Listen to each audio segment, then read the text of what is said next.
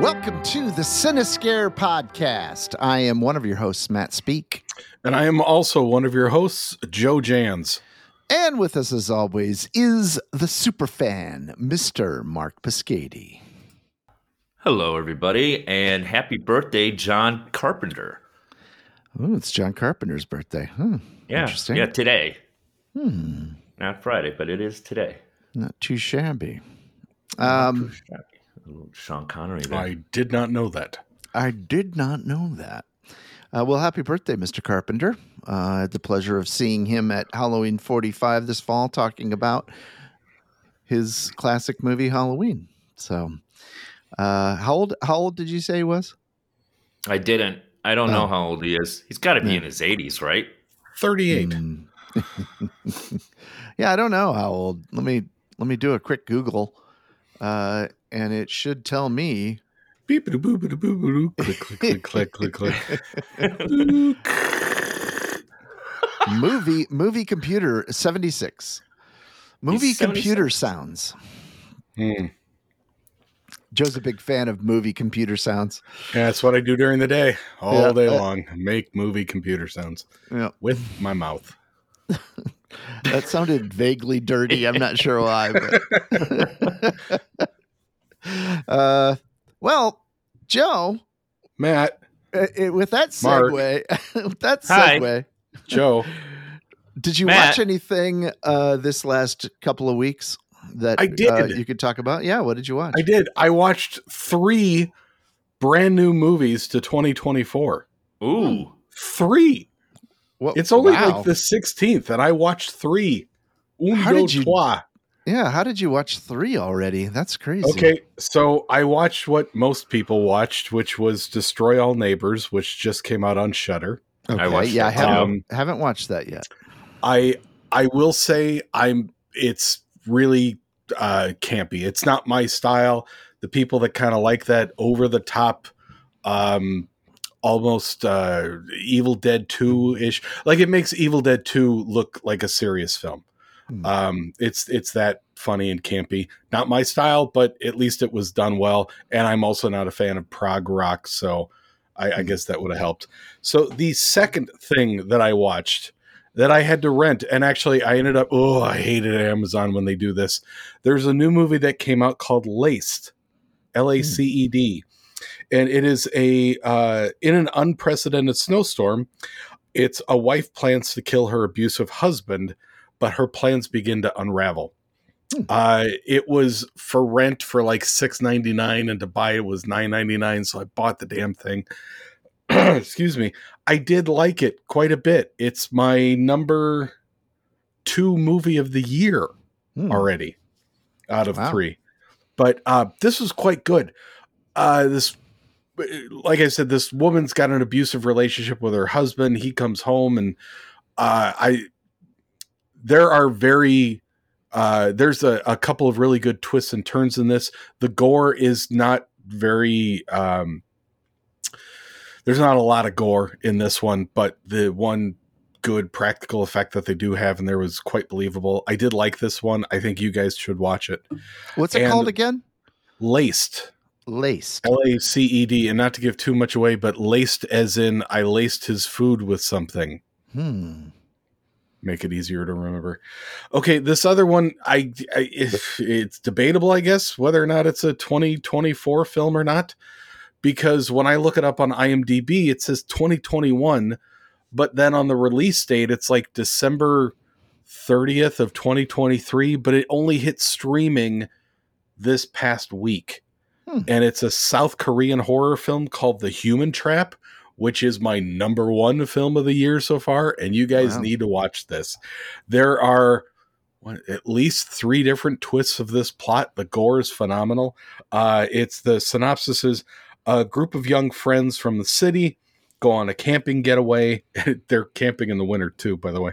And what starts off as a fun in the woods adventure soon turns into a bloody nightmare as a madman and eventually his suave henchmen stalk them like prey.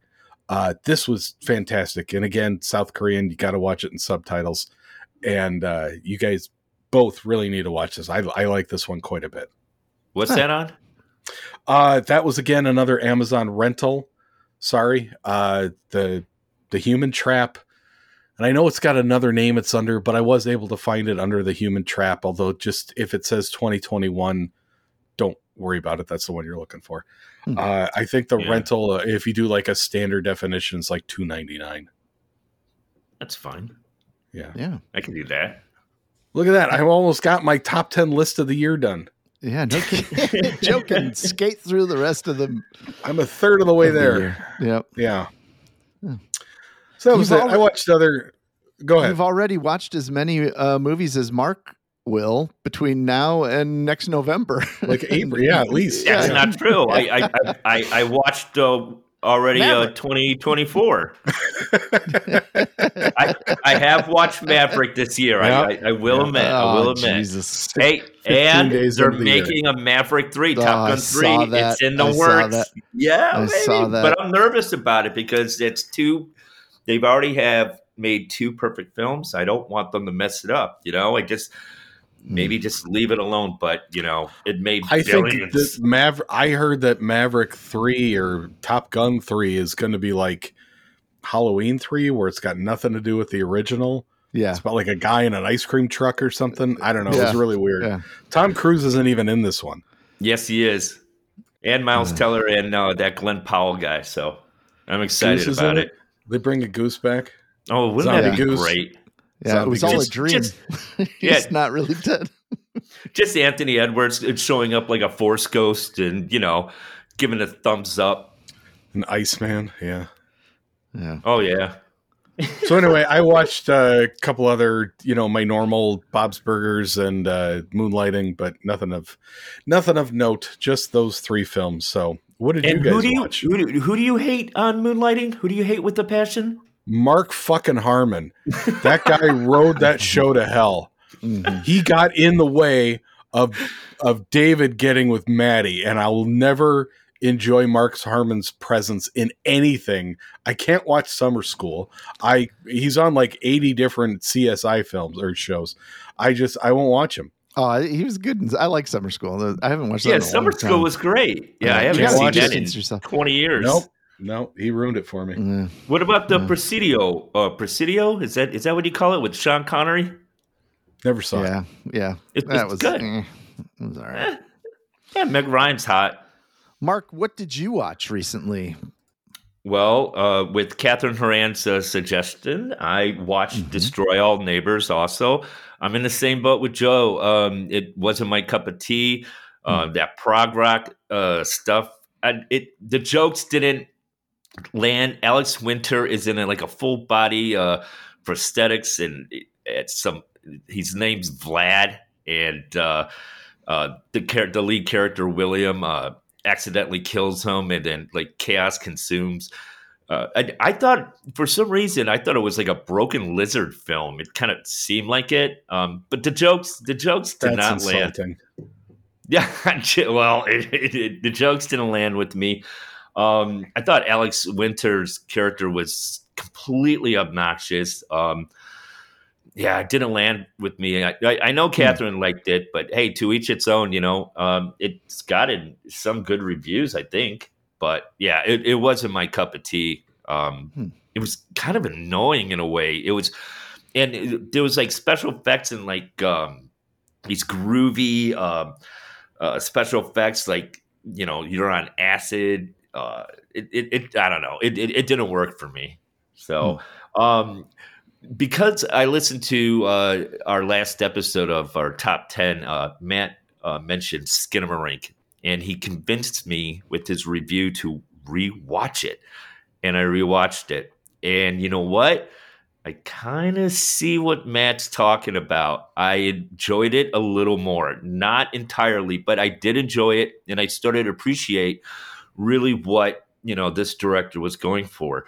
So kudos to you for me, liking this film even more and just appreciating. So it's always good to take a second look at it.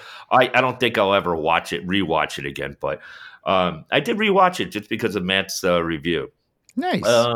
Yeah, why Joe. not? I think Joe is about to say something smart alecky just now. What was it? No, not a word. Oh, okay, No, just a look. not It was a, just your look.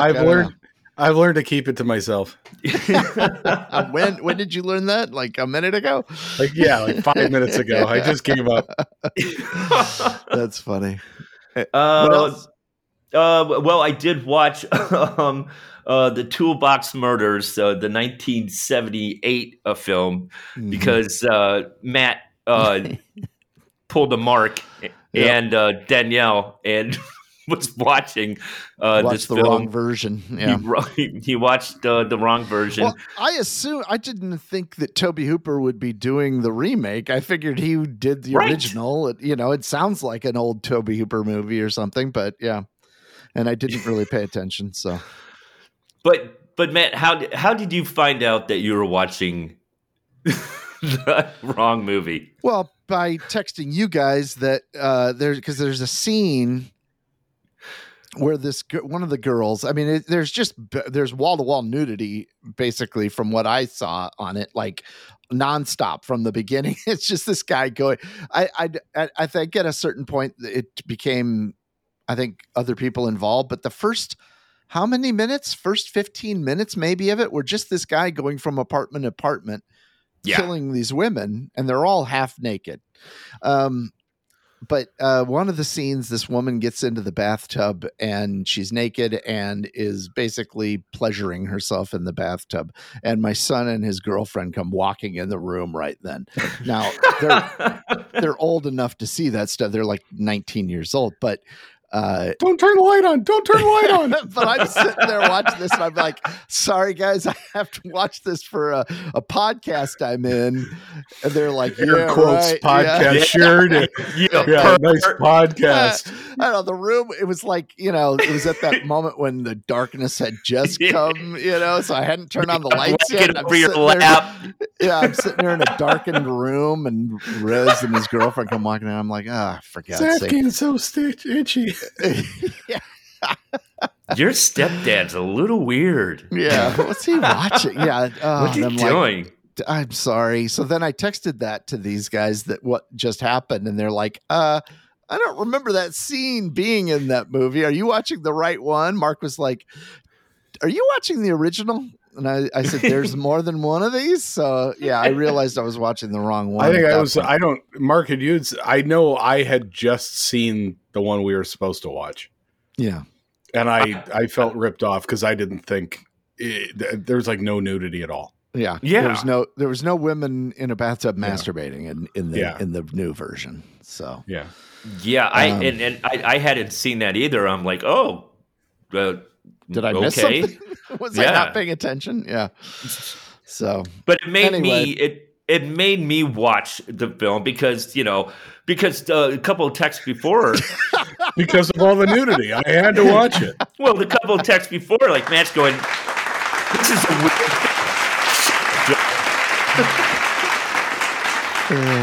My sock drawer will never be the same. Don't look at me. Don't look at me. I don't get the sock. What do you mean? Let's move on. Let's move on. I don't get the sock. Right. But I watched it. I kind of enjoyed the film for how bad it was, though. Actually, Matt, the nudity actually stops abruptly. There's not 16 minutes in. Yeah. No. Honestly, there's I don't think there's any nudity after that scene. Interesting. But there's like 10 to 15 minutes of the Toolbox Murderer with the kidnapped girl, where she's tied up in the bed and he's trying to act like her dad and all that kind of stuff, and it just gets weird. But it goes on for like 15 minutes, and it's a bad film. It's a bad film. I don't know if I liked one or the other better. So, but we'll get to that. But those are what I watched. What'd you watch, Matt? Nothing really. The only thing, because I've been busy doing editing, and I've been doing interviews for the special features of Never Hike Alone 2. And so I've been pretty busy with all that stuff, so I haven't really had a lot of extra time. I really had to like squeeze the picks this time into watch, but I was able to watch the first episode of the new True Detective season, and I bring it up only because it's starting out with a horror, definitely a horror element to it. It's set in northern Alaska, in an area where the sun does not come up for a few months during the winter, and and so that's why I think this season is called Night something or other. And Jodie 30 Foster's Days a Night. What's that? 30 Days a Night. Yeah, something like that. Yeah. And Jodie Foster's in it. She plays a cop. But it's so far it's like a mystery that it's set in a town in this northern Alaska, and there's this research facility, and it's very The Thing like in a way. It's sort of a North Pole or Arctic research facility, and there's a bunch of people living there. And all of a sudden something happens. You're not sure exactly what. And the next thing they do is they cut to a delivery guy who's bringing them food and supplies. And he comes in, and there's like music playing from a video that they had been watching. And, everything looks like it had just been left and no one's there. Like, it just looks like they just picked up in the middle of meals, in the middle of what they're doing, and disappeared. And so the police come, Jodie Foster comes in to investigate, and they're like, where are these people? Based on the decay of the food that was left over, they figure it had been at least 2 days, 48 hours since they had been there, but it was like they just disappeared in the middle of whatever they were doing. And so that's as much as I'll give you on it, but it definitely has a vibe that is similar to The Thing, kind of, I guess, and or at least is giving that vibe intentionally. Now, this show is True Detective, so I'm assuming it's not going to go supernatural or horror in any way. But I don't know. I have no idea what. Maybe this is going to be a different kind of thing. I don't know. But right now, it's definitely giving horror vibes. So definitely worth checking out. We'll see how it goes, but I've read reviews by critics who have seen the whole season, and it's got pretty good reviews so far. So definitely, seems like it's at least horror genre adjacent. So, and that's all I really watched. We've been I will mention that we, when we're having dinner, we tend to watch like a sitcom or something like that. And we are going back through the seasons of What We Do in the Shadows. And oh my God, I had not revisited the early seasons since I watched them the first time. And it's so good. It's just so brilliantly written, amazing show. So if you have not watched What We Do in the Shadows, highly, highly recommend it. I know Joe's a big fan as well. So I wish you were my parents. But my parents never let me watch TV when we were at the dinner table. The TV always had to be off. Yeah. No fun. Yeah, we definitely we like to watch something. It used to, when Rez was little, it used to be Ghost Adventures. That was kind of our tradition. But now we don't watch anything too long, so we usually just watch a sitcom, and that's about it. So, all right, well, this week our pick is Superfans. So, Superfan, tell us about your pick, why you decided to pick it, and take us through it. And pick it good. Oh, whip it. Yeah. So, Tobe Hooper. What? You're already starting on me. I haven't even said one word yet. You just. Tobe Hooper. Oh, shit. Tobe Hooper films. Hooper. Hooper, get clear of the barrel. Hooper. Since we did a little tribute to the master John Carpenter, I decided why not a tribute to the horror film legend Tobe Hooper. Hooper! I feel like most people only know him for Texas Chainsaw Massacre and Poltergeist, so I picked some not so well known films. But of course, we had to include Poltergeist since we never really had reviewed it. Some facts on this man, on Tobe Hooper. He was Hooper, where are you? he was born in Austin, Texas in 1943 and passed away at age 74 in 2017. His first film was an independent film called Eggshells in 1969 and gained everyone's attention with one of the greatest horror films of all time, The Texas Chainsaw Massacre. He also directed the 1979 TV miniseries Salem Slot that I did not know that he directed that. Yep. He directed only 16 films in his career.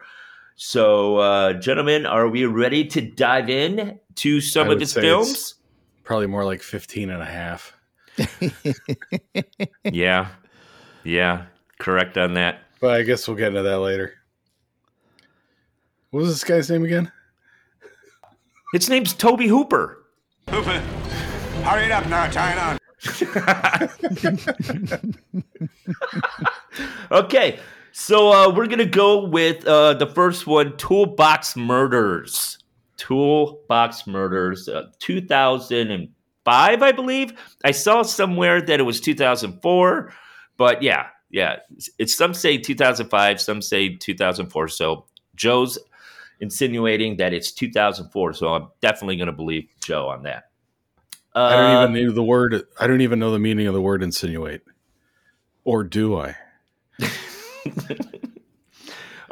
So Toolbox Murders is a historic Hollywood hotel, houses a supernatural evil. It's been quiet for decades. But when renovations start, a series of murders take place. This film was a little bit of a slog for me. A run-of-the-mill cookie-cutter slasher film with a lot of cheap jump scares. And the cheap jump scares, how I mean, it's that every time there was a cheap jump scare, they had that boom, that sound, you hear from like Scream and other horror films. Every single time they did it, and it even put it in at the very end of the film, I just rolled my eyes. Although I was getting intrigued with some of the Egyptian and signs around the hotel and somewhat detective storyline, only to find out it was some kind of a spell. I was just, shrugging my shoulders like, okay. A coffin birth is the first time I ever heard of a coffin birth. And I really don't understand how that even happened. Like, don't you have to embalm somebody? And the baby's like, they heard the baby screaming in the coffin and it was climbing itself out. It wasn't really even like explained like well, but I thought that was just weird, and how to explain this kind of background of what this killer is. A fun fact on this, I don't know if this is true or not. I saw it in some of the trivia, but Christian Bale wanted to be in this film really bad and reached out to Tobe Hooper and said, yeah, I want to be in this film. And Tobe Hooper never replied back, so he worked on Batman Begins. So I don't know what Christian Bale must have been hurting for a job or something. I don't know. Either that or he loved the original that I saw, and I don't know why he would even like that. So I just found that really weird. But yeah, it was just like a run-of-the-mill cookie-cutter slasher. I wasn't really impressed with it at all. Joe, what'd you think? I genuinely really like this film. Oh, wow. This was a hidden gem for me. I've always heard about the Toolbox Murders. It was always on a list of things that I thought I should watch, and I never got around to it until now. I'm glad I did. It's a general run-of-the-mill slasher, but I thought it had great pacing. I liked the jump scares, despite how they were executed. I really liked some of the kills, especially the janitor with the circular saw. I thought was very well done. Saffron getting stapled to the ceiling, I really liked. There was great gaslighting in this film. I liked how, as the plot went on, it became more of a mystery of, trying to find out the origins of the building. The characters were great. They were interesting enough that I got a taste of them, but I didn't have to get too invested in them. And Sherry Moon Zombie's in this with the opener, and she did it as a favor to her husband, who I guess owed Tobe Hooper a favor, but she did a great,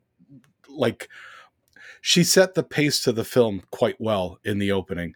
And I did want to point out one particular actor. His name is Greg Travis. He was the building manager of this. He is also in another movie that we are forced to watch called Mortuary.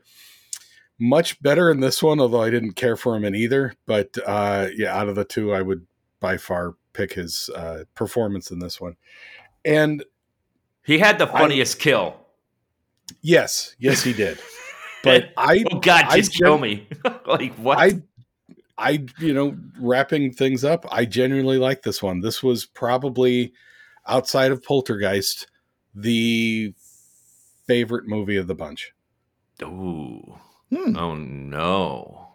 Interesting. Okay. So take that, all you people who think I don't like anything. I wasn't expecting you liking this one, Joe. You shocked me. I think Joe has a affinity for 2000s horror, though, so it kind of makes sense. Yeah. Matt, what about you? What'd you think of it? I'm in between you guys. I didn't love it like Joe did, but I liked it, I think, more than you did, Mark. I do think that quirky neighbor, I agree that was really cool how she was stapled to the top. But why didn't the cops keep going into the apartment to check? It's not necessary. Everything's fine here. Obviously, everything looks okay. I would expect them to walk into the next room at least. You know. Hang on, Matt. Are you pointing out the skills of the bumbling cops? Yes, I am. Again, yeah. Once again, we've got every bumbling movie cops, needs them. Yeah. Who or just they're just not doing their jobs at all. Back the blue, Matt. Yeah. Don't tell them how to do their job. Yeah, exactly. But yeah, the quirky, she was trying a little too hard. I have a feeling the actress, this was not in her wheelhouse, and she was trying really hard to be a quirky neighbor because it came off as somebody trying to be a quirky neighbor. I love Juliet Landau from Buffy. She's Drusilla from Buffy.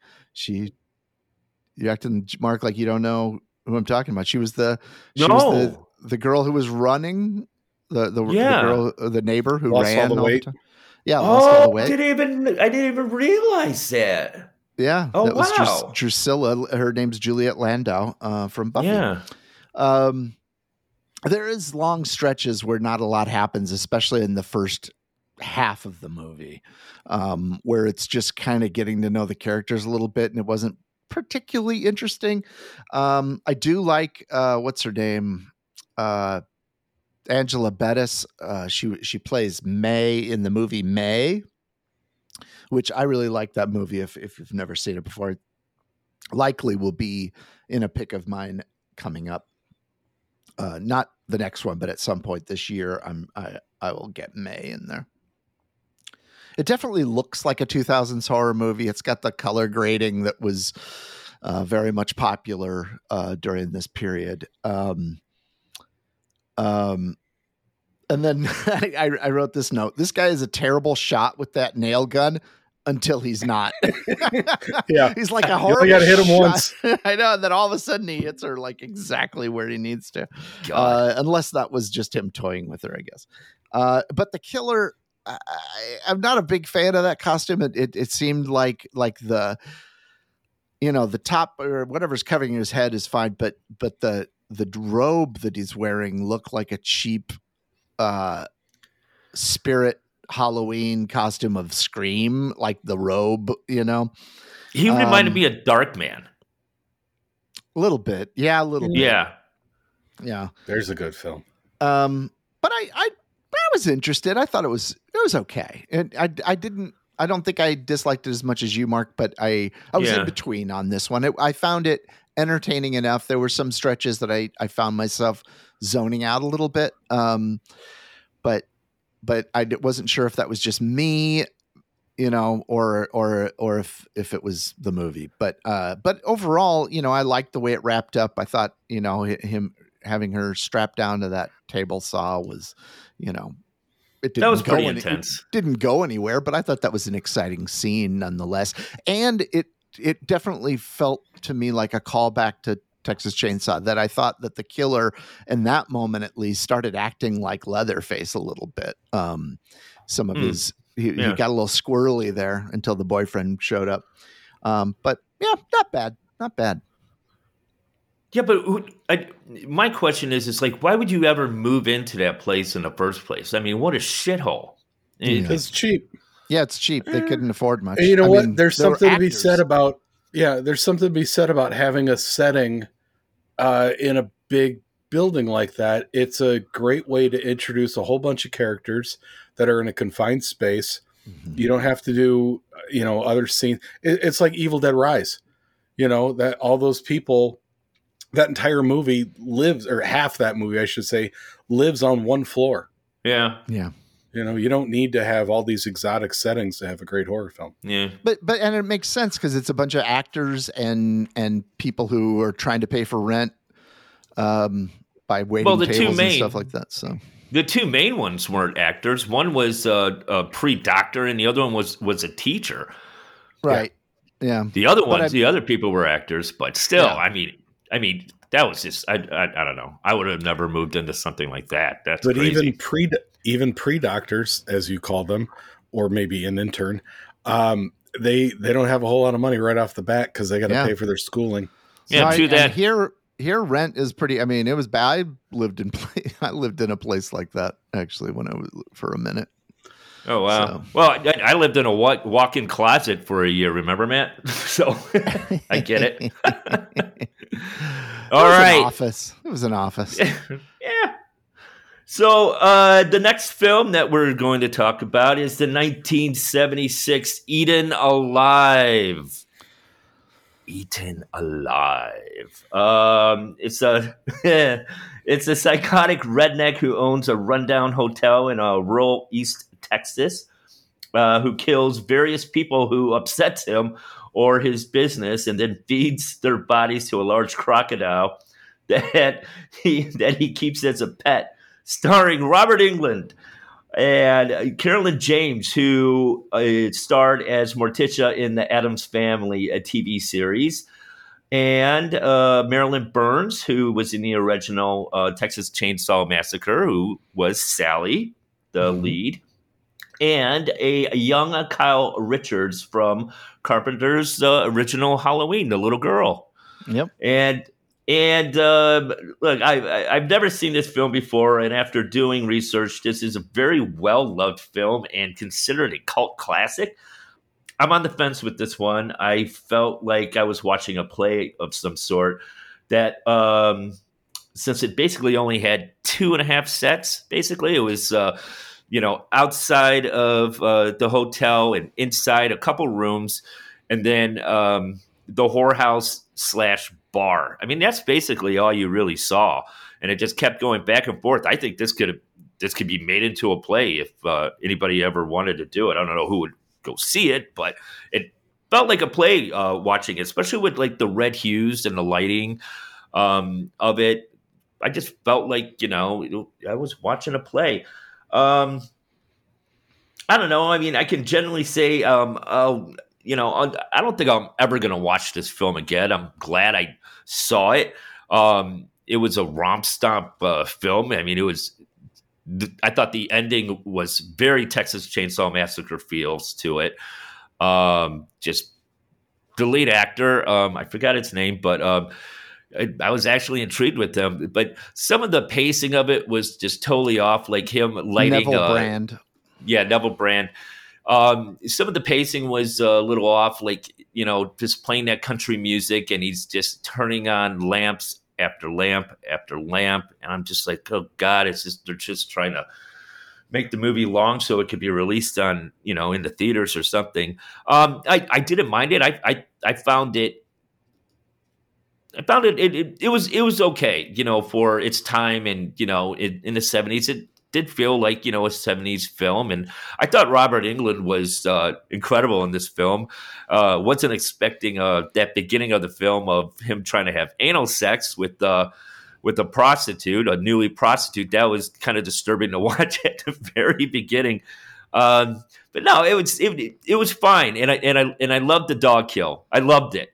I thought it was great, and it also had a little bit of a hint. Matt, I apologize if I say this, but a little David Lynch feel to it, especially with the parents and the daughter, with the husband just going absolutely like just insane in that hotel room, and he's just pointing, and he's got that weird face. I was going, holy David Lynch. I just felt that vibe during that scene. I mean, absolutely not all the way through the film, but that scene exactly, I felt David Lynch. So, Matt, what did you think of Eaten Alive? I loved it. Loved this movie. This was my favorite of the bunch. Wow. Aside from Poltergeist, obviously. But even, I mean, I thought it was fantastic. In fact, that was my second note. Oh, I think I love this movie. Holy shit, William Finley. He's the actor who with his wife, and he reaches out like it was like he's trying to twist the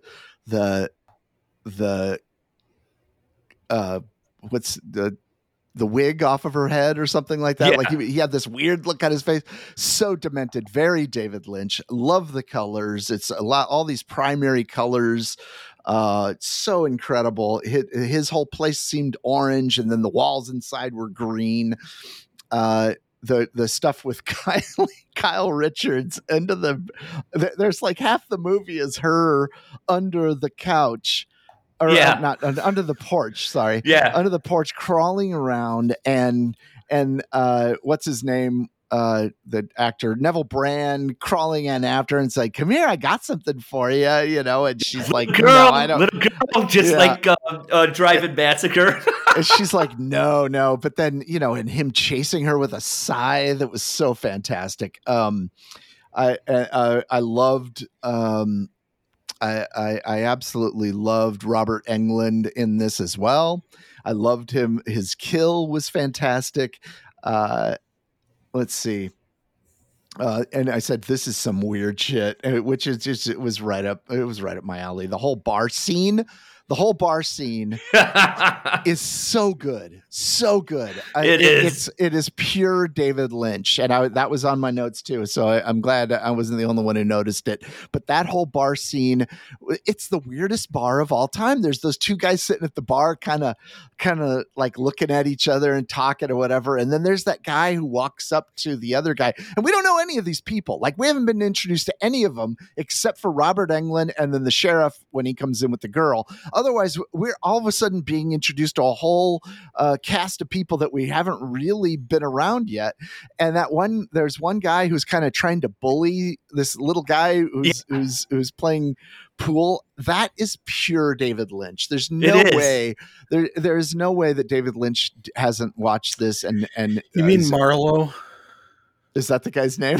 Guy's name is Marlowe. I have my note down here that Marlowe must be the Southern slap fight champion of the Deep South. Slapping the guy. He can't throw a punch, but he can sure slap the shit out of somebody. Yeah. He had a Napoleon syndrome big time. Oh, yeah. I mean, God. Hilarious. It was so much taller and bigger than him, too. Just like, what the?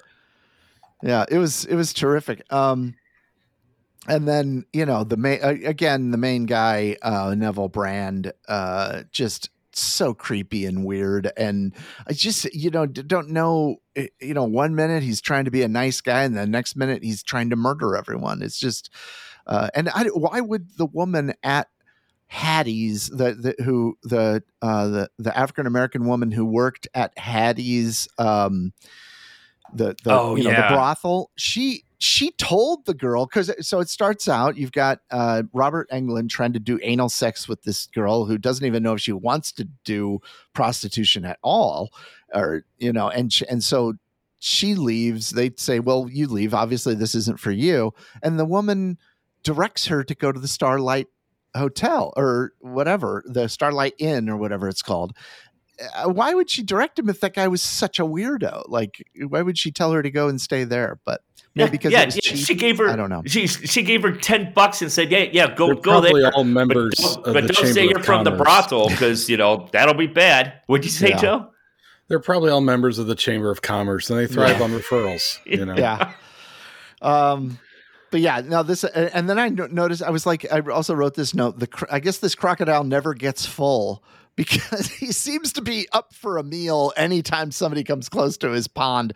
I don't think that's how that works. I think once a croc eats an entire person, then they're probably full for a while. I think it's probably safe to be around them unless you encroach on their territory in some way. But jumping up onto a deck to grab somebody is probably not in the game once they've eaten a whole person. They don't eat for like months, Matt. Yeah, they'll go a long time, but obviously, they can't. That's not going to make for a very good movie. But I agree, it could almost be a play. And I'd read some other reviews about it saying kind of the same thing, and I liked it. I had a lot of fun with this one, and this was the last one I watched, and so I was like dreading it a bit, but I wound up having a great time with it. So, yeah. That's all I have. Joey, you loved it, didn't you? You loved it. I don't have a single good thing to say about this film. I knew it. Yeah, it was painful.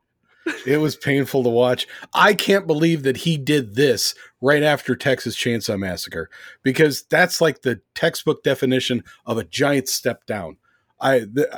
First off, this Neville Brand guy, if they were to have remade this in, let's say, 1985, they should have just used Stephen King from Creepshow, because it was the exact same guy. I felt so bad to see Carolyn Jones on screen. She looked awful. Carolyn Jones was Morticia. She from the Addams Family. She played Miss Hattie. She's beautiful.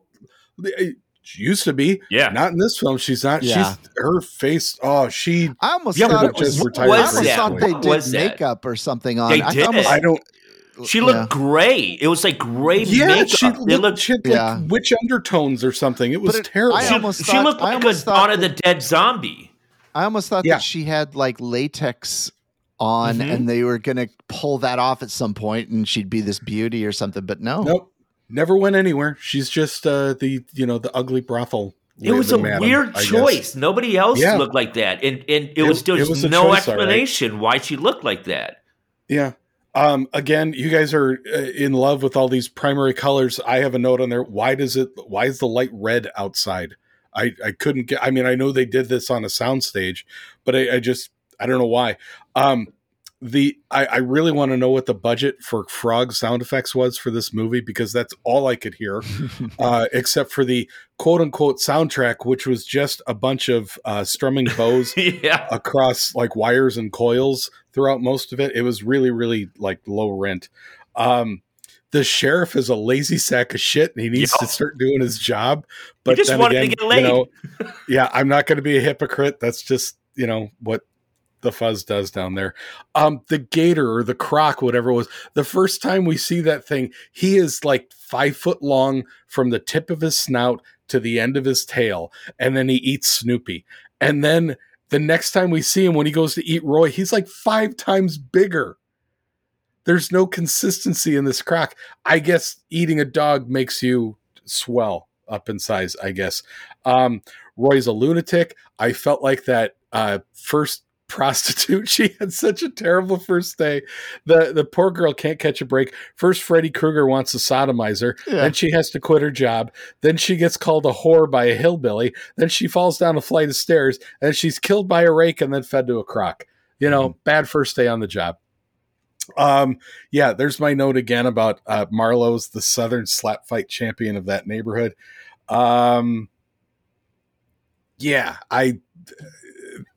it just, the whole thing just didn't make sense. It's just, I think it's a little too hillbilly for me, but no, didn't trip my trigger. Yeah, I have a review. This guy that I follow, he's a reviewer, and after I watched it, and I was like, oh my god, I wanted to look up more information about this, and so I looked on Letterboxd, and this guy, he wrote like a great, it summed up exactly what I'd been thinking about it. He said he gave it 4 stars. Quite the jewel, awash in primary color, artificiality, and sweat and smoke. This is some set-bound hothouse play like Tennessee Williams reimagined as a grindhouse bloodbath with that roiling whirlpool of all-consuming self-loathing literalized as a man-eating crocodile in the front yard that keeps anyone from getting out alive. Awesome. And I was like, that is exactly what I will agree with the Tennessee Williams aspect of it. Yeah. So loved it. Yeah. Loved it. So Matt loved it. I was on the fence, and Joe loathed it. Yeah. Loathed it. Like, that's why I'm on the show. Somebody's got to be the bad guy. No. You're always the good guy, Joe. And so since what's that? It's the opposite of the previous movie. Joe loved Right. I was on the fence, and you were low. Yeah. We're like cycling.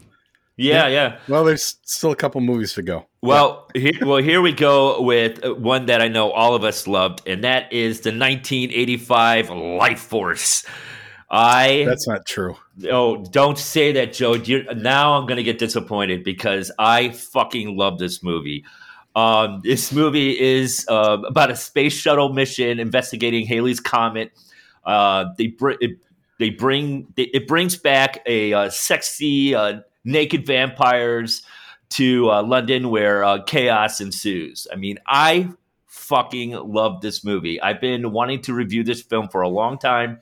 I remember watching this film back when I was a kid. I think I saw it on the movie channel before it was discontinued. I think I don't know. I'm just blown away with this film. I mean, what's not to love? I mean, you have a hot naked vampire woman throughout like half the film. Really great acting, I think, on all levels. The practical effects are wonderful. You got a young Patrick Stewart, a nice twist on the vampire lore. You've never seen anything like this with vampires. They're not sucking blood. They're sucking the life force out of you, these space vampires. They're Colin Robinson. I mean, and then you got Armageddon with zombies running around. I mean, it's a great story. I love this film. Unfortunately, the budget was a whopping $25 million in 1985, and that was pretty expensive back in the day. It's a Canon from Canon Films, and yeah, I know Joe's given that. Yep, it's Canon. They didn't make really good films back then. There's a great documentary. I don't know the name of it, but you can find it about the whole history of Canon Films, and it's probably one of the best documentaries on film I've ever watched, or at least the funniest. But it only made $11.5 million. I think this film's great. We're going to go to Matt because I know Matt loves this film. I think love's a strong word, but I did enjoy it a lot. I thought this was pretty good. Yeah. I would put Eaten Alive above it, but it's pretty close. I don't know. Actually, I don't want to say close because I really loved Eaten Alive, but this, I really enjoyed this. I thought it was well done. Matilda May is fantastic. She's like, she doesn't, I don't mean acting wise, but like, she's game for whatever. I mean, this could have been, they could have like hidden some stuff. Now it was full everything in this. And there's some quirky stuff in here. I don't know that I could follow the plot, but I don't think I cared. It was a basic plot. They're just trying to get these vampires, but like there's a lot of stuff going on in this. That ship is definitely not close to 100 miles long or 2 miles high. They said the thing's 200 miles long, and then when they get up to it, their own ship, which is obviously not anywhere, not even a quarter of a mile big. It's a space shuttle. Looks like it's not that much shorter than the ship. Like if it's 2 miles high, you should have almost no vision on screen of what's the top and what's the bottom. And if it's 100 miles long, it should go on further than you can see in both directions. So they didn't quite get the scale on that right. But I suppose if you're getting out, a measurement stick, maybe you've lost him. And then one of the characters says, I almost have a feeling I've been here before, if you know what I mean. It was like kind of a sexy reading to that line. I don't understand why. There's a hell of a lot of doors in the lab. For some reason, like half of it is them trying to get between doors could we eliminate a couple doors so that at least get the action going? Yeah, I have to interject. That's one of my notes. There are so many doors in this facility. When the girl wakes up, the scientists have to open and close like 8 doors to get to her. Yeah. What an odd choice. He's running from his office into the lab, and it takes him 5 minutes to get there because there's so many doors. Good thing they weren't locked, because then would have had to find keys. Yeah, security's not high here. You've got these creatures that they don't know anything about from another. For all they know, they're why lock a door? Yeah, why lock them down? It's a Hammer film, basically. I mean, he basically made like a futuristic Hammer movie, which I'm down for that. The undead body scene I thought was fantastic. That whole part of it was great. The ship is very phallic shaped. Once you really get a look at it, it's quite phallic shaped. Shocker. Shocker. But I love the concept of it being kind of caught up in the tail of Halley's Comet. I thought that was kind of cool that it was caught up in that. Let's see. Also, what's his name? I guess not necessarily a young Patrick Stewart, but younger Patrick Stewart. It was a few years before. A couple of years after Excalibur. Did he ever have hair? I don't know. No, I've never seen him in a role with hair. With hair, yeah. I mean, maybe when he was really young, but it was a couple years before Star Trek: The Next Generation. Yeah, and I just picture him in grade school looking like that. Yeah, probably. Yeah. So I liked Life Force. I thought this was pretty good. I thought that the special effects, not too shabby. It definitely had some kind of budget. They were, Joe's hating it, but I thought they were all right. I thought they were great. I thought they were great. Little Roger Corman at the beginning, but then at the end, I mean, it's just they just got a dump truck of film or money, and they just dumped it all at the end with, it was a fantastic ending. I mean, that was a lot of money they spent. I mean, the London look, you could tell it was like miniatures and they're blowing it up, but it's a Hammer film. It's a Hammer film, but still, I mean, there was a lot of money spent on this. I mean, it had a sword. It had a sword. A really cool looking sword. It did have a cool looking sword. It did. Yeah. So I enjoyed it. I thought it was fun. So well, I appreciate that, Matt. And let's go with Joe now, because Joe loves this film. Oh yeah, he does. So I want to point out Star Wars, Empire Strikes Back, 2001: A Space Odyssey, Alien, Terminator, Blade Runner, even the fucking Ghostbusters movies were all made before this and had far superior graphics than this did in 1985. I felt like I was watching The Black Hole from Disney, which I liked. Wow. But the graphics in this, the beginning of this film, we figured out a way to handle weightlessness out in space so it doesn't look like we have to pay for the graphics anymore. It was hokey from the beginning. And I think this is lazy filmmaking, in my opinion. And it's, again, I think you hit the nail on the head with the Roger Corman thing, because all this is an excuse to slap around some broads and, objectify them. Because why would we go ahead and make these alien vampires? Why would we spend any money on creating a being or an entity or something visual that I can look at when we can just put a naked woman on the screen and have her have sex with guys all day out there. But then go watch a goddamn porn. I wanted to watch a horror sci-fi film. Well, it's space vampire. It's from the novel. It's Space Vampires. You know what? I was reading through the trivia on this film, and I read way too much about Matilda May's bush because Tobe Hooper was really like, he wanted it shaved bald, and then this hairdresser woman's got to go in there. She's like, well, we gotta regrow some of it. You can see too much. Like I know so much about the merkin that they had to make for her to slap on the top of it so that you couldn't see everything. And again, that's just all I think about in this film is great. Put the chick in there, take all of her clothes off. And then all of a sudden at the end of the movie, she has clothes for some reason. And I can't figure out why.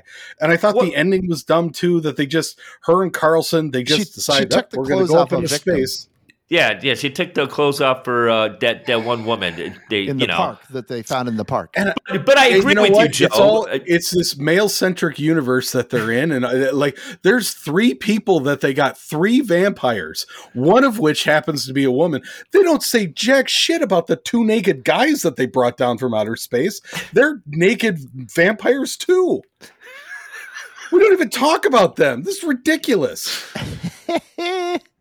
And the whole interrogation scene with Picard, it looked like fucking Poltergeist without the budget. I mean, you can clearly see that's where they got the white lights that were coming up out of them. Those were the souls that were coming down the stairs. He just carbon copied it. Yeah, he used it. Again, lazy filmmaking. Let's just copy it and paste it. I thought the stuff going around that office looked really good. I had more awe watching Zool on the top of that tower in Ghostbusters than I did this. Ghostbusters, how much did Ghostbusters cost? I mean, to make. I don't care. It was only $25 million. I mean, it is canon. I mean, they're not going to throw 100. Well, I think they did with Masters of the Universe or something, but no, actually, I think it was Over the Top was a really expensive one that they did. And thank God there was that helicopter pilot in there. Because that helicopter's pilot's job is to move the story along from point A to point B. He is the most informed helicopter pilot in any film I've ever known. Like, he can get in touch with anybody from his headset, and he can just move that plot from A to B to C. Joe, here you go, guys. You obviously have not benefited from a good helicopter pilot.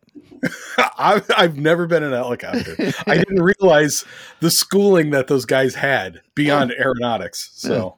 They're salt of the earth, those guys. Oh, yeah. Doing the Lord's work. I do want to point out, though, Aubrey Morris is in there. I liked him. Aubrey Morris was in Clockwork Orange. Yeah. He was like the truant officer, I guess, for lack of a better word, that found him back in his home. And yeah, he was in another film too. I don't remember, but I recognized him from another film too. But not I didn't remember Clockwork Orange until you mentioned it. But I'm so happy you mentioned the amount of doors in this film. Yeah, I will say this: I do have one thing to say about it. I really like the soundtrack. It's Henry Mancini. Lots of brass. It was very good. They took like $24 million of that budget and gave it to Henry. Here you go. It's great. It's great. It's a great film. Thanks for liking it, Joe. So our next film we're going to go is Mortuary. 2005. Is that another Joe did not enjoy this pick.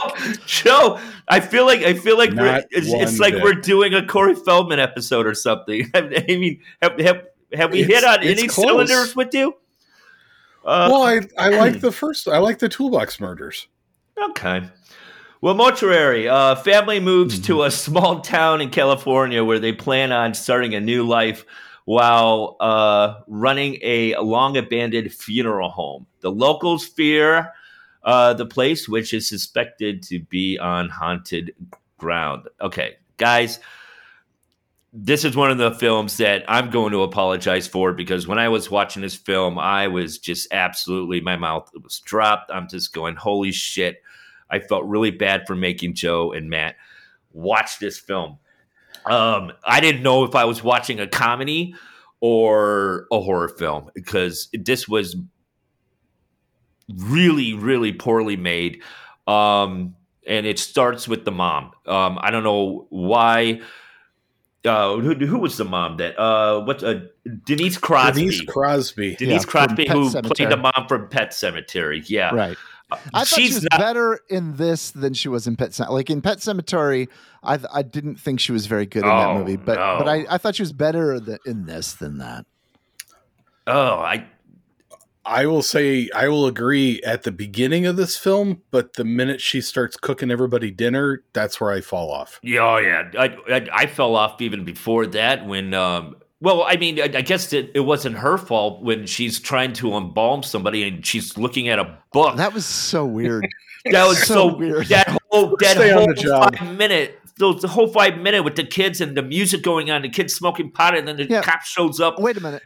I thought now you should probably give a synopsis of the film. Hold on, because I thought for a minute that I missed something, because I have to admit I was drifting in and out on this one, so was it ever established that she didn't know what she was doing as a mortician?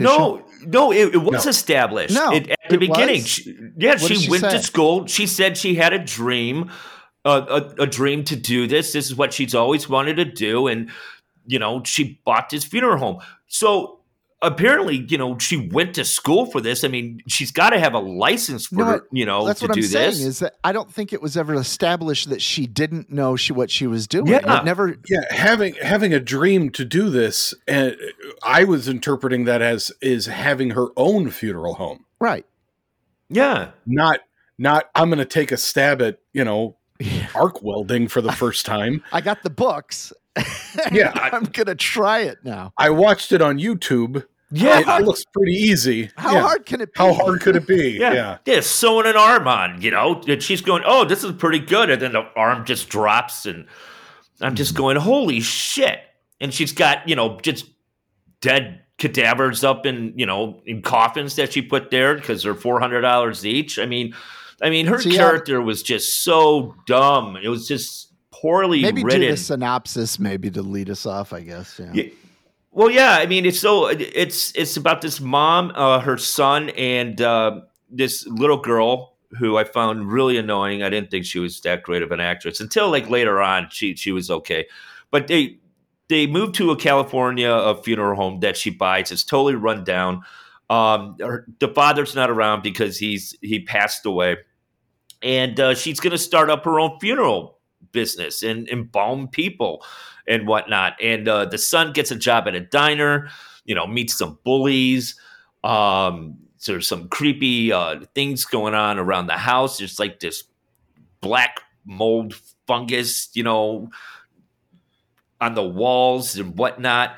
They had that actor who was in the Toolbox Murder, who played the salesman or whatnot, and Greg Travis. Yeah, Travis, who's laughing every single sentence and line that he does. The fucker's laughing. I love that. It was horrible acting. I'm sorry, and but I loved it. Yeah, but Tobe Hooper's just allowing this. Like, he sees this, he's going, yeah, this is good. This is how I want it. This doesn't credit Tobe Hooper as a director, as a good director. It's like, in my opinion, he's got 2.5 awesome films. He's got Texas Chainsaw Massacre. He's got Texas Chainsaw Massacre 2, and then half a Poltergeist that we'll get to. I thought you loved Life Force, and you didn't put Life Force. Yeah, and Life Force. Well, I'm on the fence with Eating Alive. Life Force is great. So he's got 3.5 for me, as far as I've seen. What about the Salem's Lot? You didn't like Salem's Lot? I'm on the fence with that one. I'm on the fence with that one. But so, anyways, there's fungus, there's black goo shooting in people's mouth, and then they get possessed, and chaos ensues, and it's just I hated this movie. It did not work for me. I mean, that scene with the mom with the embalming and reading a book, trying and going, okay, so you put this there. I'm like, it just makes no sense. And I'm fine with films not making sense, but for this, like, it's just not coherent. It's just a half-assed, lazy directed film. Joe, what'd you think? Irredeemable. There's not a whole lot of good things in this film. No. They say there's no small parts. I've seen a handful of these actors in other things before. And like Greg Travis, I've seen him in other things. Lee Garlington, who was the diner owner, the older lady. She was the best actor in the whole entire film. I've seen her in things before.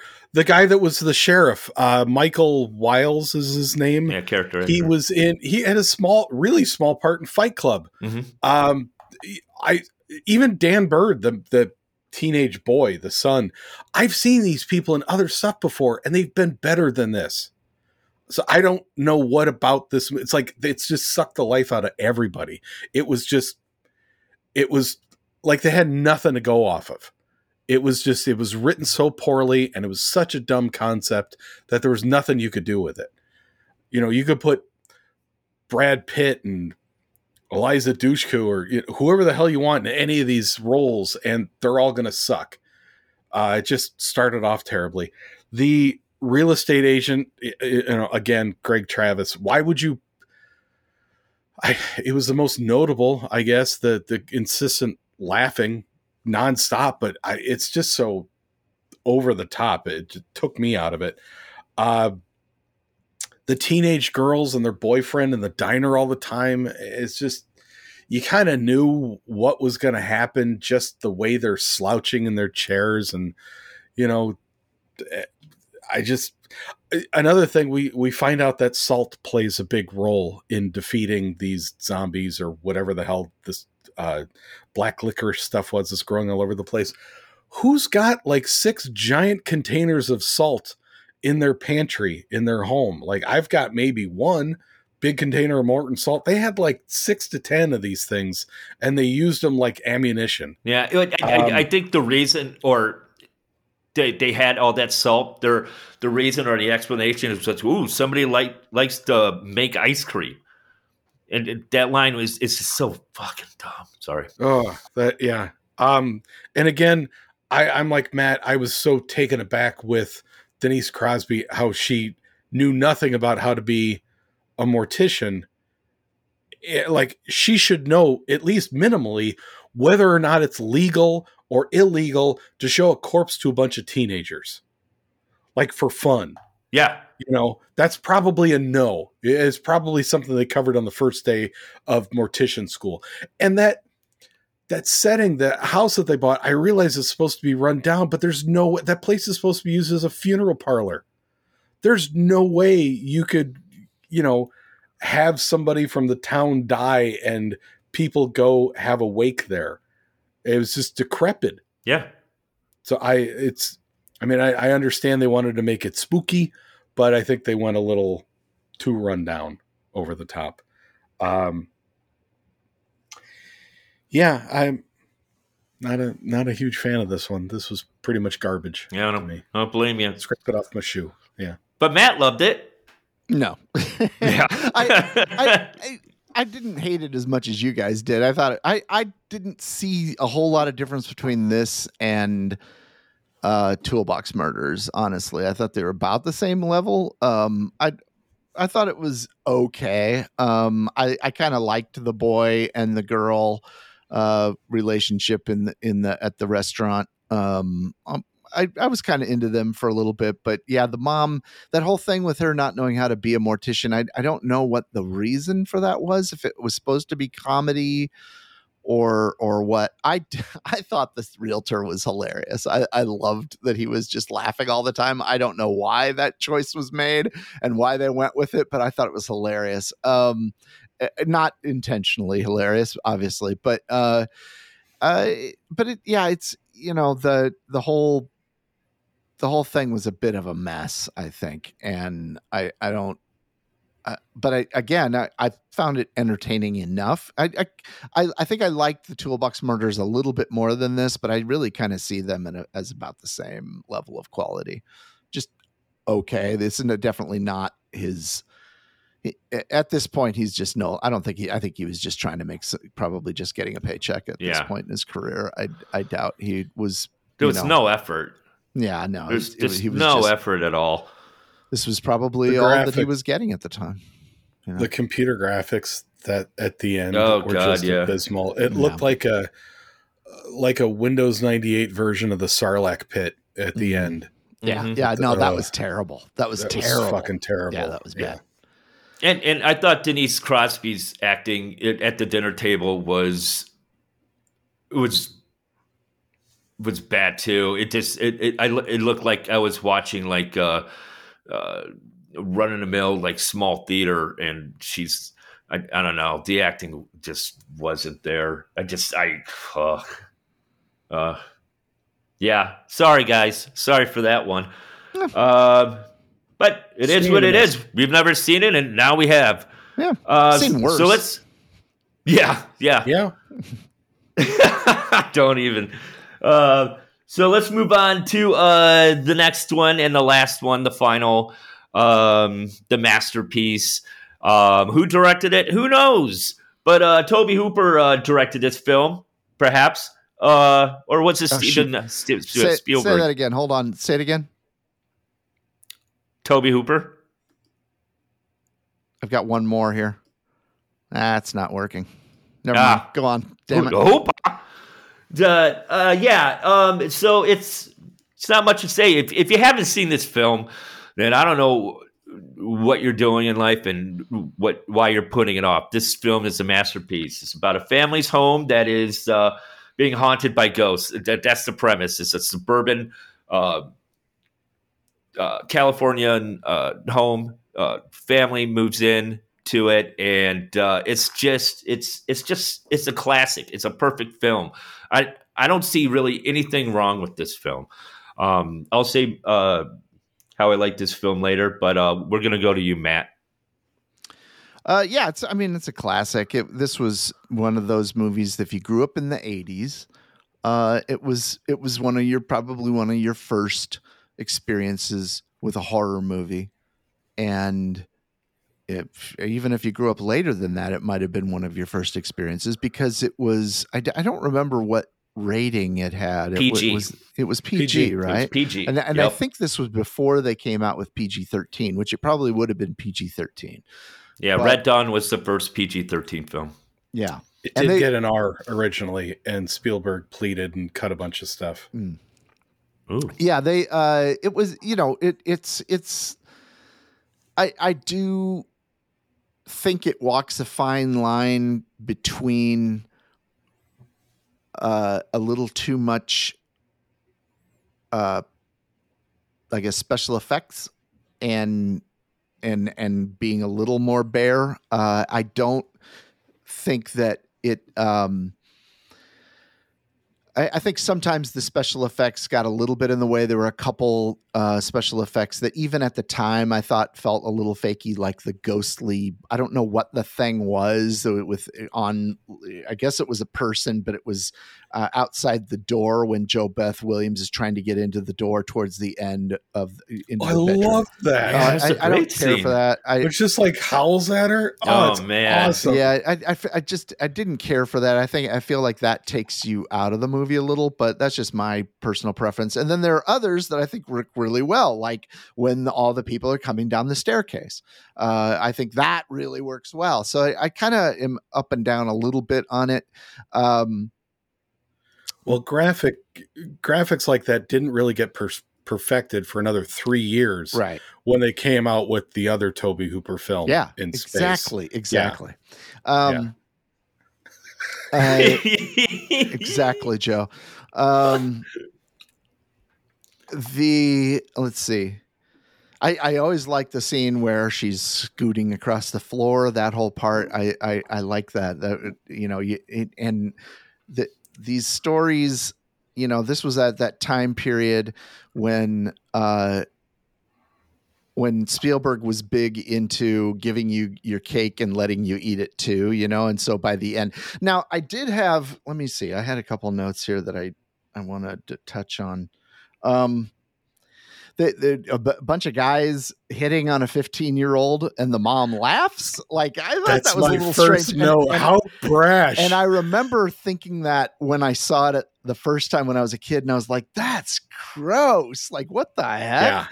Yeah. Can you imagine that happening now? I can't imagine looking out my window if I had a daughter and seeing a bunch of 40-something workers like saying, "Oh, baby," and my 15-year-old heading off to school on her skirt and her bicycle. That was creepy. Well, I do have to say didn't handle it well. I knew Mark would stand up for the creeps. I knew Mark would have a defense. Not standing up. No, they were justified. Yeah, she had it coming. Look at the way she's dressed. You jump into conclusions right now. I'm about to defend the mom's reaction because she was reacting to the daughter flipping him off. And that's what she liked that reaction. But that's why she had that reaction. She laughed at the whole situation too, though. And I don't know many moms who would just think, "Oh, well, she handled it. Who cares about these creeps?" There's a lot of moms. Yeah, those creeps would have been on another job the very next day. No kidding, especially in the suburbs. Again, foreboding is just fantastic in this, and the whole setup is great. The third act of this movie is scary. The last scene, but I've always had a problem with that the movers are there. Why is all that furniture still there in the last scene? Why I don't get why the bed's still there, the shelves are still there, their toys are still there, and they're still there. Like, they're all going to bed even though they're leaving that night. Like, that whole part, it just doesn't make sense to me, and I don't understand why they allowed that to happen. Like, how couldn't they come up with a different solution? Like, we're going to have to stay one more night, or the movers are coming in the morning, whatever it is. Like, or even that is hard to justify because you almost have a double climax. You know, you got this one scene. It almost becomes a double climax. You've got this situation that they come out of, and when they bring the daughter out of that world, that feels like that's the time to leave the house and end the movie. But they feel like, but it's like you've got to have one more big thing where all the shit hits the fan. Well, they were told this house is clean. I guess, but I wouldn't trust that. Would you? Would you stay in a house like that after you've gone through a situation like that? Hell no. Well, I'd be gone the minute I find Carol Ann again. I'd be out that door and be like, I'm done. But I think that's what makes this movie so unique is you get that second climax. If they had just left, that would have been the end of the movie. Yeah. And they're white people. I mean, white people stay. I'm glad that that they did, because that last part was great with Jo Beth Williams going up on the ceiling and everything. I wish they had found a more logical way to make it happen, but it's just that's a problem I've always had with the movie. I love the relationship with the family. I think, Jo Beth Williams is fantastic in it. Like, this is, it definitely walks that fine line between a mass consumer entertainment and a legit horror movie. And so I think that's where this collaboration between Spielberg and Hooper really worked, is that they brought that balance there to each other. So it's obviously it's a master. I mean, it's, I don't know if I go so far as to say a masterpiece, but it's definitely a classic of horror and a classic haunted house film there. And it's scary, which a lot of times a big budget movie like this isn't particularly scary. It has some scary moments though. And especially that whole scene with the clown, scary shit. I love that the way that was all set up and everything. I thought that obviously for me anyway, that's the big scary scene in the movie, the clown situation. I'm not sure why he still had it there with him, but that's, I guess, beside the point. So, Joe, what'd you think? Or what have you really thought? Like this film. Yeah, right. I have no bad things to say about it. The steak, the chicken leg, and the peeling of the face, whatever VHS copy I had of this as a child when it came out, that scene has got to be worn down to the nub, because I probably rewatched that a bajillion times. Yeah. I absolutely loved it. I would be remiss if I didn't point out the soundtrack. This is a Jerry Goldsmith one. He did Aliens, Rudy, Gremlins, LA Confidential, The Omen. He also did the Universal Studios, or Universal Pictures, the theme, at the beginning of the film. Great soundtrack. Absolutely love it. That was one of my notes too. I'm not a fan of the soundtrack. It's a little. What? I think it's too sentimental. Oh, I love it. That's why it makes this film so good. To me, it screams Spielberg, but that's just me. Right. Which I don't think works, but yeah.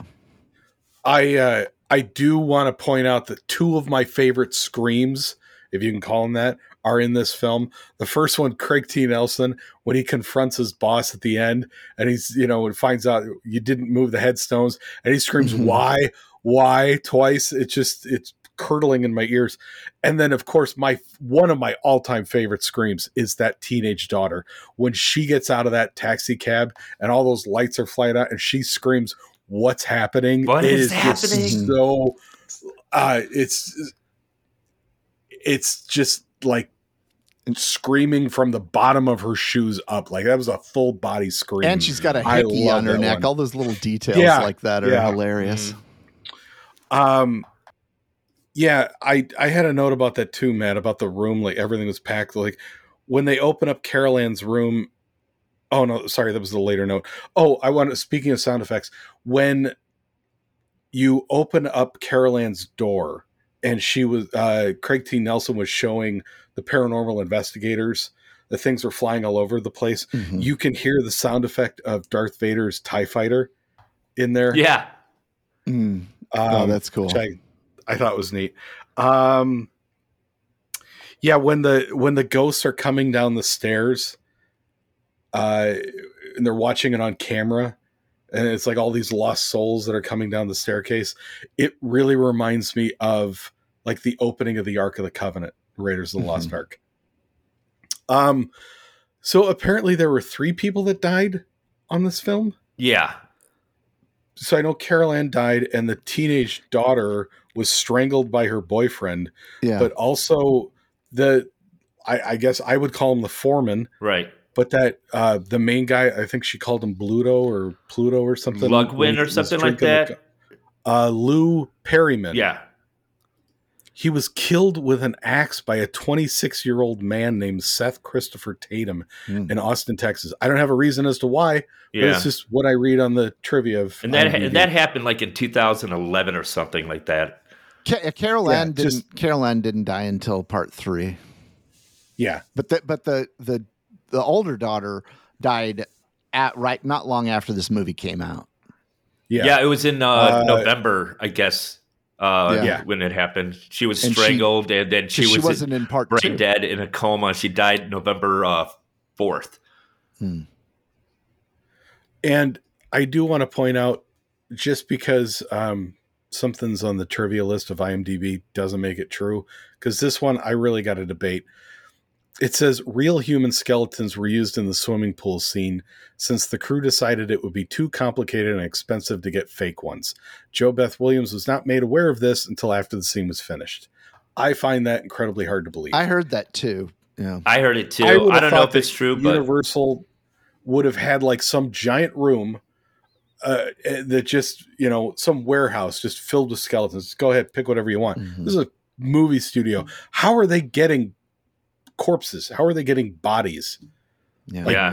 They're going over to the local mortuary and just taking their pick. I mean, Steven Spielberg was producing this. He could have just run off to the set of Raiders of the Lost Ark, got tons of skeletons and corpses there. But even them, I don't think they were using real human skeletons. I don't know. But I'm just saying he could have used those, I guess, But yeah, I don't know. I don't know. I thought there were laws about that, but who would know is the woman from Mortuary. She probably covered that under classes. So yeah, Poltergeist gets a big old thumbs up from me. Yeah, maybe even 2. Yeah. Oh, I'll give Poltergeist 2 thumbs up. I love everything about this film, and it's basically because of my love for how real this family felt.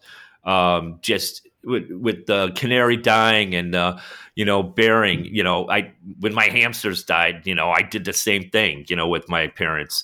It just felt real, and just the scenes with the men are watching football, and they had the remote control clicker war between with the neighbors, going back and forth. That scene is so Spielberg. It's complete Spielberg. I mean, most of this film is complete Spielberg. I mean, yes, I will. I love the kids with the remote control cars. Yeah, that's Spielberg making again. That guy crack his nuts on the bicycle and spill the beer. Spielberg again. It was Spielberg when she got she said, "Can I have a goldfish?" And then you see the scene with the goldfish, and she's feeding the goldfish to death. She's going to kill another pet. It's just completely Steven Spielberg. I mean, he wrote this. He was on set most of the time. He had his hand on this, both hands on this film. And you can tell. I read what Matt had sent me. I was I was saying, oh my gosh, this is Steven Spielberg directed it. I still believe he directed a lot of this and had a lot to do with this. But yes, this is a Tobe Hooper film. He was never. No one ever stood up for him, is from what Matt sent to me. When he was filming this, there was a film that Kurt Russell was in that Steven Spielberg was doing, and Kurt Russell says, it's either I listen to this director or I listen to you, and I won't do both. It was Robert Zemeckis. Yeah, Robert Zemeckis. Yeah, it was during Used Cars. He said, either Bobby Z gives me notes or you give me notes, but I'm not going to take them from both of you, and Spielberg apologized. But right. I mean, he's a hands-on producer for sure. Yeah, he's a genius, and but I think it really, you can really tell how much Steven Spielberg was just on this film. But yeah, no, I mean Tobe Hooper directed it, but the fried chicken, him clawing his face. I didn't eat fried chicken for a while after that, and I remember my brother going to see this film in the movie theater. I was too young to go, and he slept in my room for a week. After that, and he said the clown scene just rocked him to his core, and he slept in my room for a whole week. It was kind of annoying, but it's a great film. I love it, and glad we closed off on this. So that's Tobe Hooper films. Excellent, Hooper. Hooper. Very good. So. Thank you, Mark, for a very interesting set of picks. I enjoyed most of these. The only one I don't know. There was none that I really hated, especially once I found the right Toolbox Murder movie to watch. That could have gone the other way. So the Mortuary next pick, is really the only one that really bugged me. That was the only one that just killed me. I didn't mind it. It certainly wasn't anything great, but yeah. Okay, so my next pick is it's basically sci-fi horror movies. This is more horror movies with science fiction. So here we go. There's 5 movies. You gonna watch Life Force again? Oh, I'd love to. Life Force. We're gonna watch Life Force 5 times. Actually, Life Force kind of did inspire me to pick these movies. Oh, great. So, although I think Joe will probably like them more. So the first movie we're going to check out is from 1986, David Cronenberg's The Fly, starring Jeff Goldblum and Gina Davis. Yes, one of my favorite films of all time. It's in my top 10. I love it too. Love it. I actually saw The Fly about 6-7 years ago. I saw The Fly as a double feature with Possession, and that was interesting. So my second pick, since David, what? Wait. Yeah. Sorry. The Fly is available. It is for rent on Amazon or Apple or any of the various. So unfortunately, that is a rental. The next movie, we have David Cronenberg. I'm going to make it Brandon Cronenberg and his son, and we're going to watch Possessor from 2020, starring Andrea Riseborough, who played Mandy in the movie Mandy. Jennifer Jason Leigh is also in it. So Sean Bean is in it. So this is Possessor, and you can find that on Hulu. So Possessor, that's one of my favorite movies from 2020. Next, Lee Whannell, director of, he's done a bunch of stuff. He works a lot with James Wan, and that is 2018's Upgrade. And that you can find on Max, I believe. Let me see if there's any other services that have it. No, just Max, or it's for rent. So that is, again, Upgrade from 2018, directed by Lee Whannell. Next, from 1997, Vincenzo Natali's Cube. Nice. This is Cube, and it is available on, says Amazon Prime, but also it's available on Canopy, Hoopla, Tubi, Plex. It's available on a lot of stuff. So that is Cube from 1997. And last but not least, hopefully not least, I haven't seen this one, but directed by Richard Stanley from 2019, Color Out of Space, starring Nicolas Cage, Jolie Richardson. And this is on Shudder, AMC Plus. Yeah, Shudder and AMC Plus. Also Hoopla if you don't have those and you have a library card. So that's it. Once again, The Fly, Possessor, Upgrade, Cube, and Color Out of Space. All right. Hopefully, Color Out of Space says it's sci-fi, so I think it is. So anyway, the rest I know are sci-fi. All right. So those are the 5 movies we'll be watching in the next 2 weeks. And of course, Joe's already got a head start on 2024 movies. I'm behind. I got to get caught up. I'm ahead of you. So, yeah.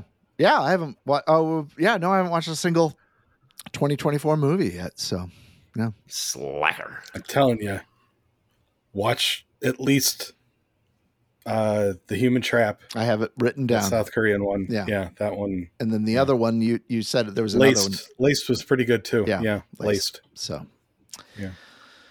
So we got a lot of time left in the year. Oh, yeah. There's plenty of time to get caught up for sure. Yeah. So I guess that's it for this time. And we any announcements? Anything we need to touch on? Nothing. No. All right. Well, go to www.cinescarehorror.com and check out our merchandise. It's sitting there waiting for you, and it goes to a good cause, the running of this show. So anyway, we will see you next time. Good night, everybody. Good night.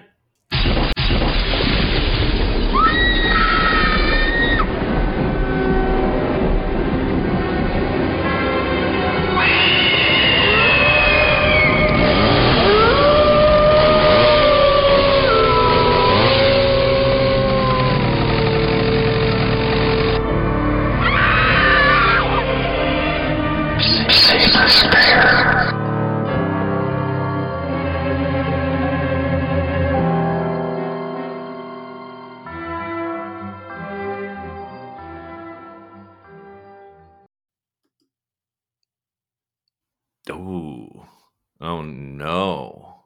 Eaten alive. Um, um, um, um, um, um, um, Sorry, guys. Sorry for that one.